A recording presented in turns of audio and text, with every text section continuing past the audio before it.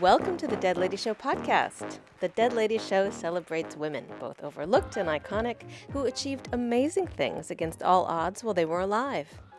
And we do it through women's history storytelling on stage, here in Berlin and beyond.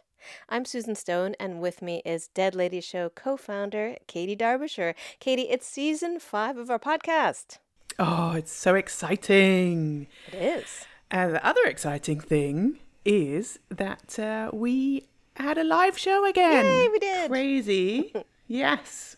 We went back to our beloved venue, Akud, and we did it outside. Yes. And it was just so gorgeous to be back with friends and fans. And Yeah, it's been kind of strange. This is, the start of another season, the start of another COVID-affected season of the podcast, like everybody. And when you have a live show in this day and age, things have to be done a little differently.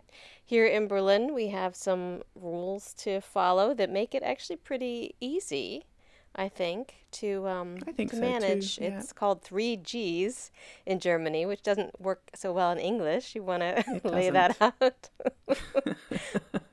So there's 3 Gs. There is geimpft, Which is vaccinated. which means vaccinated, genesen, which is recovered, or getestet, which is tested. So that what would one's it be? pretty easy to figure out. VRT. T. It just doesn't No. strip off the tongue so well Yeah. as 3G. Yeah. Vitter. Yeah. And of course, we have 3 rules at the Dead Lady Show, which some of Oh you my may or gosh. may not know. Yeah. So the first rule is... They have to have been dead for a little while, about 6 months. We like the earth to have settled over their graves. Yes, the ladies, that is. Yes. And the second rule does have to do with the ladies. They have to have identified as women while they were alive. And the third rule, 3, 2, 1, no fascists! Yeah. Yeah, which is a very important one that keeps us from celebrating people like Coco Chanel and Yeah. Leni Riefenstahl. Yes, it came about because of all the people who said, I want to talk about Leni Riefenstahl. We said, we don't want you to. So, No, we don't. yeah. And interestingly, another group of ladies that we don't usually talk about are royalty. But that is different today, and the person we'll be hearing about was much more than your average queen. So, but first of all, I want you to introduce today's wonderful presenter, fresh from our most recent live show. I will. So it's Sharon Dodua O'Toole, who is a mother and a Black British author and a political activist living in Berlin. She's been published widely in both English and German. She edits Witnessed, an English language book series written by Black authors who have lived in Germany. Very cool. Her first novel, Ada's Raum, Ada's Realm, was published in spring 2021. It'll be available in English soonish, I believe. Oh, good. And she'll be Schröder Writer in Residence at Cambridge University for the academic year 2021-22. Highly impressive. And Sharon is also just a lovely person. You have translated her work, right? Because she's quite well known in Germany for winning, maybe her first prize here, I'm not sure, for writing a short story in German that kind of blew everybody away. Exactly. She won a big, big prize, which is kind of like a televised literary talent show, the Bachmann Prize, with this story that I called in English, Herr Gröttrup Takes a Seat, which is a crazy, crazy story. And actually it was published in English with another translation by 2 American translators called Herr Gröttrup Sits Down. So a beautiful publication that we will share details about in the show notes. Wonderful. And I have to admit, I haven't read it yet, and I've been wanting to. It's sort of a decision. Do I read it in German? Do I read it in English? Do I do both? Which translation? There's so many choices. All I know is there's eggs involved. There's An Egg, An egg. who plays a crucial role in this story. Yeah. That sounds great. Well, for now, we have Sharon from the Courtyard stage at Akud to tell us all about Nana Ya Asantewaa. Oh, exciting. Good evening, everybody. Lovely to see you all. Thank you very much for the invitation. I'm super excited and proud to tell you today about one of my most favorite ever people in the whole wide world who ever lived, possibly my most favorite person who ever lived, Nana Yaa Asantewaa. And I wanted to say why I chose her. I grew up in the UK, and as a young black woman growing up, there weren't many role models for me to aspire to be like. So black people had Martin Luther King or Angela Davis, and in the UK context, at some point I learned about a woman called Mary Seacole, but I wouldn't have been able to name one person from the African continent as a female leader. And I also grew up at a time where being of African descent, even amongst black British people, was considered to be uncool. So there was like comments about monkeys and things that weren't very nice. Additionally to that, my parents were very strict and had like very conservative ideas of gender roles. So although I saw many hard-working black women around me, including my own mother, I don't remember any of them being leaders or in a leading position. And then one day, I heard about a West African queen who led a war against the British in pre-colonial times. So you can imagine how excited I was about that. So you must imagine that there's a meeting of Asante men, a group of men from the group of people called Asante, and they're debating about whether or not to go to war with the British. And in this room, there's one woman, and she's quoted as having said, "Is it true that the bravery of the Asante is no more? I cannot believe it. It cannot be. I must say this, if you, the men of the Asante, will not go forward and fight, then we will. We, the women, will. I shall call upon my fellow women. We will fight the white men. We will fight till the last of us falls in the battlefields." What an inspiring speech. So the image on the right is a statue in her honor in her birth town, which is called Ejisu, which is near Kumasi in present-day Ghana. The meeting I'm talking about took place in 1900. And before I go into more detail about how the situation arose and how the ensuing war ended, because they did go to war, I'd like to provide some context. For hundreds of years before that, Europe had been pursuing a colonial agenda on the African continent. So right at the bottom of the map, on the left-hand side, that where it's marked in red, there's a map, sorry for the podcast people, there's a map of Ghana on the left and the globe on the right, which shows approximately where Ghana is. So on the left, we see a map with the red spots in the shape of a castle, which is Elmina. And this was built by the Portuguese in 1482 and was the first trading post built on the Gulf of Guinea. This castle was later seized by the Dutch in 1637 and later by the British in 1872. So you see that the ownership of certain pieces of land and property was passed on between the Europeans. The current borders in Africa, by the way, were drawn up in 1884 during the so-called Congo Conference, which took place right here in Berlin. European leaders were in attendance, but not one single African leader. So you can see in the left-hand picture how this affected the Ashanti, for example. When the empire was at its peak, it was much bigger than the present-day borders, which are slightly slimmer. You can see a star which says Kumasi. Kumasi is the capital of the Asante region, and the dotted white line is where the modern Asante region is now, but of course it used to be much, much bigger. The black area marks where the Akan-speaking peoples live, and Asante used to go way beyond even those borders. The eventual destruction of self-determination even applied to the name Asante. Mostly you will hear it pronounced Ashanti, A-S-H-A-N-T-I, and spelt like that. This is the British name. In the Akan language, however, it is pronounced Asante, and that's what I'm using in this presentation. The Asante Empire emerged in the 1600s as a subgroup of the Akan-speaking people. The state was established around the city of Kumasi shortly after the first encounters with the Europeans. The Portuguese traded with the Asante, and the Asante grew stronger than their neighbors. So, what else was going on in pre-colonial West Africa? The picture, which you see here, depicts the city of Kumasi, which, if you remember, is the capital city of the Ashanti region, in the 19th century. On the left, I've quoted Thomas Bowditch. He was an English traveller and author who was sent to Kumasi in 1817 to negotiate with the Asante king at the time, Asante Hene. Apparently, it was during this time that he collected local crafts, including, for example, the oldest known surviving Adinkra cloth. The items were subsequently donated to the British Museum. I just wanted to briefly give some facts about the Asante Empire. A man called Osei Tutu became the first Asante Hene, or king of Asante, and proceeded to unify the independent village states, so those little cities and towns and such all around the Asante area. That happened during the 17th century. The Asante became a powerful confederacy, and Kumasi was the capital. Gold mines became royal possessions, so in that area there was a lot of gold and still is. Gold dust became the currency, and hence the name of the area, Gold Coast, or Costa do Ouro. The Portuguese were the most important trading partners at that time. By the early 1800s, trade in enslaved people had become more important than trading gold.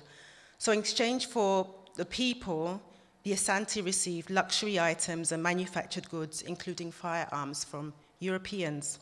Constant wars were being fought at the time with neighboring groups, and this meant a steady supply of people from the people who lost the wars, but it also led to a weakening of the Confederacy as a worthy adversary of the British Empire. At this point, I wanted to make a recommendation for a brilliant novel which is set during this time. This is a novel called The Healers by Ghanaian author Ayikwe Ama, and it beautifully captures the process of colonization from an African perspective. The plot focuses on the betrayal of African people by their own leadership. And what I admire most about the book is what I will call the long breath it takes. It is clear from the narrative that the white men are stronger and are going to win during the lifetime of the protagonists of the book. But then there's this beautiful section, which I've quoted on the left. These two protagonists are talking. Nia Neba asks, "You are saying our time is not now?" And Damfo answers, "I'm saying that this is seed time, far from harvest time." This turns out for Ya Asantewa and Ghanaians to be prophetic, and I'll come back to this sentiment at the end of the presentation. Another piece of context I really wanted to provide before I get to the main event was that I wanted to address something which I'll call the product of their time argument, which often gets made when discussing colonial aggression and racist attitudes towards people of African descent. And it goes something like, the general understanding is, at the time, people of African descent were not considered to be equal to white people, and we can't judge contemporary philosophers and writers and colonial leaders according to the standards of today. And it's a pet peeve of mine because it's only possible to make that kind of argument because so little is known about the work of black thinkers and thinkers of color living and working at the same time as those contemporaries. So this evening, I just wanted to mention the existence of one Joseph Antenor Firmin. He was a philosopher from Haiti, and he's best known for his book on the equality of human races, which he wrote in French, but I don't speak French, I don't want to butcher this language. Here you go. You can read it for those who can read French. And this book was published in 1885 as a rebuttal to Count Arthur de Gobineau's work, Essay on the Inequality of Human Races. Gobineau's book, published in the same year, also in French, asserted the superiority of the Aryan race and the inferiority of black people and other people of color.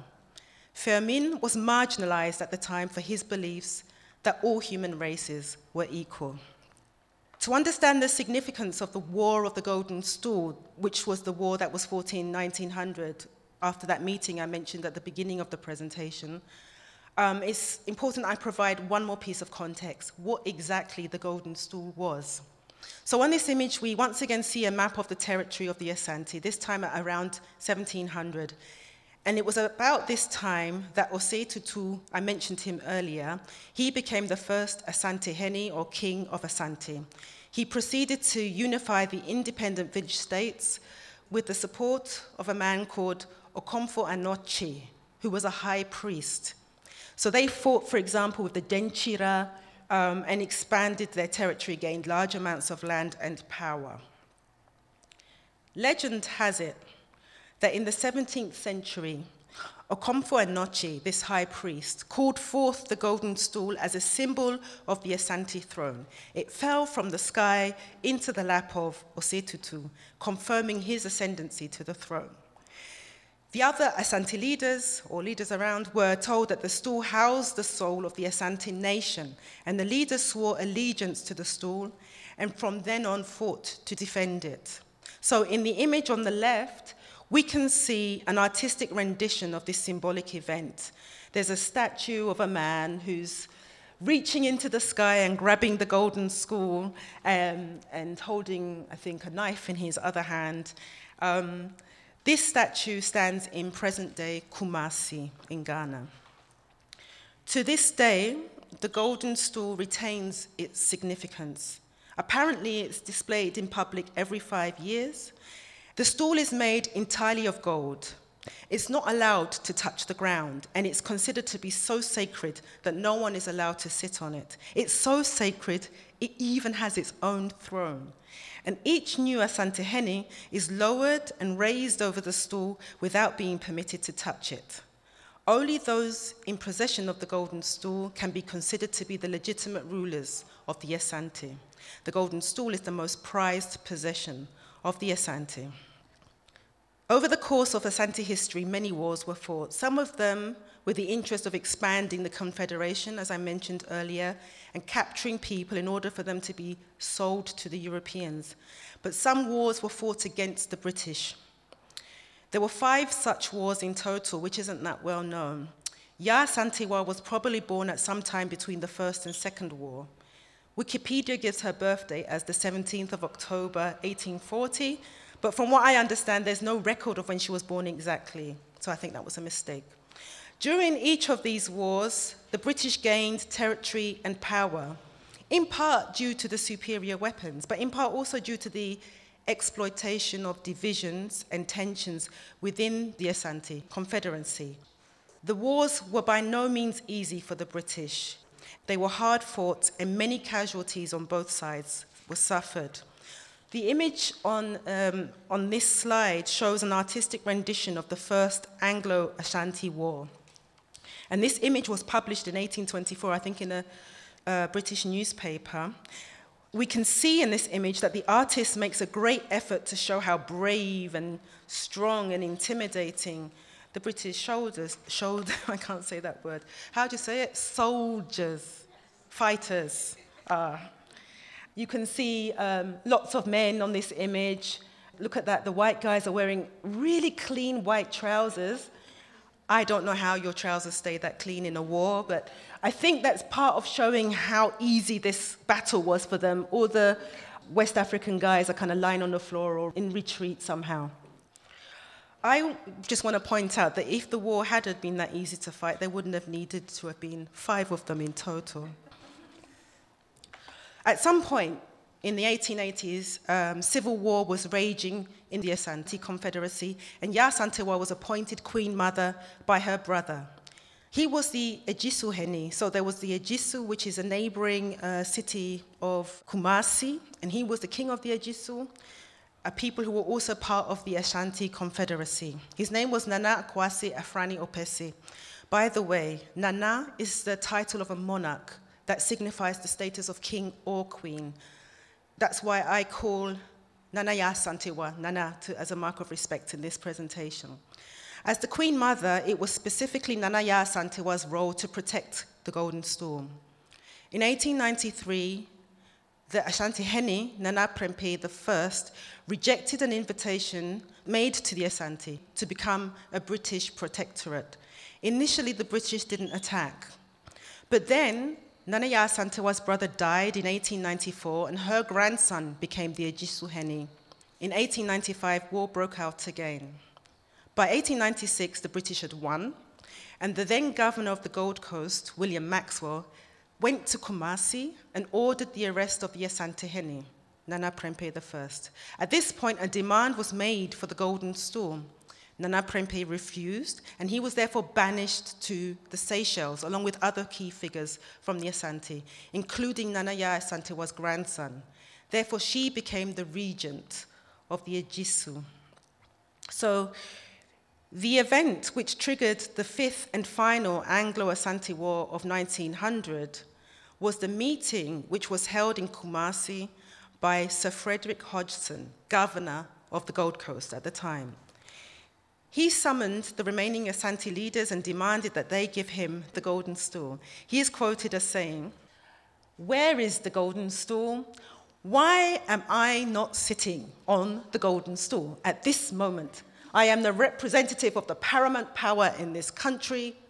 Why have you relegated me to this chair?" Some rubbish chair, I guess. The British were very keen to get the golden stool. Apparently, the so-called paramount power, referred to in that quote, Queen Victoria, was very upset that it had not already been obtained. It had been attempted in the past to get hold of the stool, and the Asante had just created a replica and gave that to the British. And when the British found out, they were furious that they'd been tricked. The British understood that without the golden stool, there would be no symbol to hold together the Asante Confederacy. Apparently, however, Sir Hodgson had underestimated how outrageous his demand had been. No one sits on the golden stool. This was unheard of. So, a secret meeting of the remaining Asante leaders was called, and it was at this meeting that some of the men expressed their reluctance to go to war. Some of the men suggested that instead they beg the British to bring back their king from exile, and Nana Yaa Asantewaa was present at that meeting, and she was furious. I'd like to play an audio file from a woman called Vanessa Danso.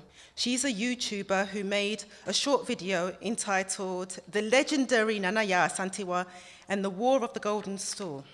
In the audio clip, she quotes Nana Yaa Asantewaa both in Twi, the original language, which I sadly don't speak, and in English translation. Ah! Madimo ho yao papa. Abufu sem kwakwa. How kind of proud and brave people like the Asante sit back and look on while the white man take away your kings and chiefs and humiliate you with demand for the golden stool. The golden stool only means money to the white man, and that is why they have searched everywhere and dug everywhere for it. Mean credit and then I'm credit or china to the governor. So she basically said, I shall not pay one pejuan. If you chiefs are going to behave like cowards who are too frightened to fight, and amuntu madanta mame, namunjemetam, meaning then exchange your loincloths with my undergarments. It was safe to say she was quite pissed off. That was exciting. Yes, she was really furious. So, how did the Battle of the Golden Stool turn out? Well, Nana Yaa Asantewaa convinced the men to fight. One of the methods she used was to call on women to go on sex strike until their husbands agreed to enlist. I think this is a popular method, yeah. She was chosen to lead the war against the British, probably because of that method. Anyway, the first and only example of a woman to be given that role in Asante history. She led an army of 5,000 from her headquarters in Ejisu. She couldn't lead the army from Kumasi, which is the capital, was the capital, because at that time it was heavily populated by the British. Around 3,500 British people were trapped in the Kumasi fort without food or water for several months. They were forced to eat rats and mice. Many died of yellow fever and other horrible diseases. And after 10 months, Nana Yaa Asantewaa allowed the sick and the women who wanted to leave the fort. Unknown to her, a note was also smuggled out, and therefore reinforcements were eventually sent to break the siege, which ended in 1901. In the end, the War of the Golden Stool caused around 1,000 casualties on the British side, and around 2,000 were suffered on the Ashanti side. The image I've used in this slide is from a game that's available on Google Play. I haven't played it myself yet, but I think it's very exciting. Asantewaa, battle for the golden stool. Very good. Initially, Nana Yaa Asantewaa wasn't captured, but eventually she surrendered as the British arrested her daughter.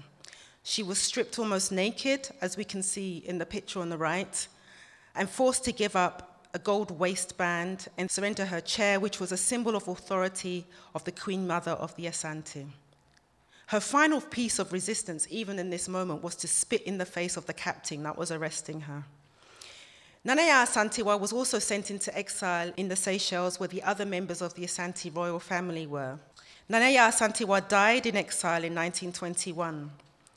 However, 3 years later, Nana Prempeh and the other Asante people in exile were permitted to return back to West Africa, present-day Ghana. Her remains were reburied in 1924 in a ceremony which was fit for a queen. So what was Nana Yaa Asantewaa's legacy? One of the legacies was that a school was established in Kumasi in 1960, the Yaa Asantewaa Girls Senior High School. A museum was also built in 2000 and opened in her hometown, Ejisu. Unfortunately, a fire destroyed the museum in 2004, destroying many items that were really valuable, including her original shoes and battle dress. But the British never found the golden stool. Eventually, it was found by accident in 1920 by some road workers, and it was kept safely, and now is with the Asante and only shown in public every 5 years, as I mentioned earlier. One of the things that Nana Yaa Asantewaa would have been really elated about was the fact that her dream came true in 1957, that the Asante did gain freedom from the British as part of the new Ghanaian Empire. There's an image here on the right of, well, it's a popular image used to depict Nana Yaa Asantewaa, and it's also the image that I carry around with me the whole time on my phone as the screensaver. But I recently learned, like 3 months ago or something, that this isn't her at all. This is a US-American theater arts student posing as Nana Yaa Asantewaa in a bulletproof war jacket and holding a gun. So anytime you see this image, you can tell people that you heard it here. This isn't her at all. I just wanted to end by talking about the significance of this whole story for Berlin in 2021. This is a story of attempted theft. If it had been successful, no doubt the golden stool would have ended up in the British Museum and perhaps even sold to Germans and be residing in the recently opened Humboldt Forum. Who knows? I mention this because of the huge number of other cultural artifacts which are in Western museums, some on proud display, but many simply gathering dust in depots and cellars across Europe and the United States. The current discussions around the Benin bronzes, which are legally considered to be owned by the Stiftung Preußischer Kulturbesitz, the Prussian Cultural Heritage Foundation, are one very good example. So, in summary, Ghanaians at home and in the diaspora owe a lot to Nana Yaa Asantewaa. And this song is in her honor. I also cannot sing the song. I didn't even find the tune, but even if I had, you wouldn't want to hear me singing this. Yaa Asantewaa, a woman who fights before cannons, you have accomplished great things, you have done well. And thinking, for example, of the current state of the restitution debates I've just alluded to, I can say, thanks to Nana Yaa Asantewaa, we are no longer in seed time, we are now in harvest time. Thank you very much. Sharon Jadua Otu on Nana Yaa Asantewaa. You can see some images of this remarkable woman on our website, along with links to more information about her life and legacy. And if you'd like to read our show, we have transcripts of this episode and many others available over at deadladieshow.com/podcast. You can follow us on social media at Dead Lady Show, and please share, rate and review the show as it helps others to find our podcast. Thanks to our friends at Akoud, including the sound engineer Alonso Bonice. And we're actually going to be back in Akoud fairly soon in October. That's October 5th. And we're going to have, of course, 3 wonderful talks. I'll be talking about architect Zaha Hadid. Agatha Lisiak will be talking about Rosa Luxemburg. And we'll have a very special lady presented in German who we don't know yet. And we'll bring most of those presentations to you on the podcast very soon.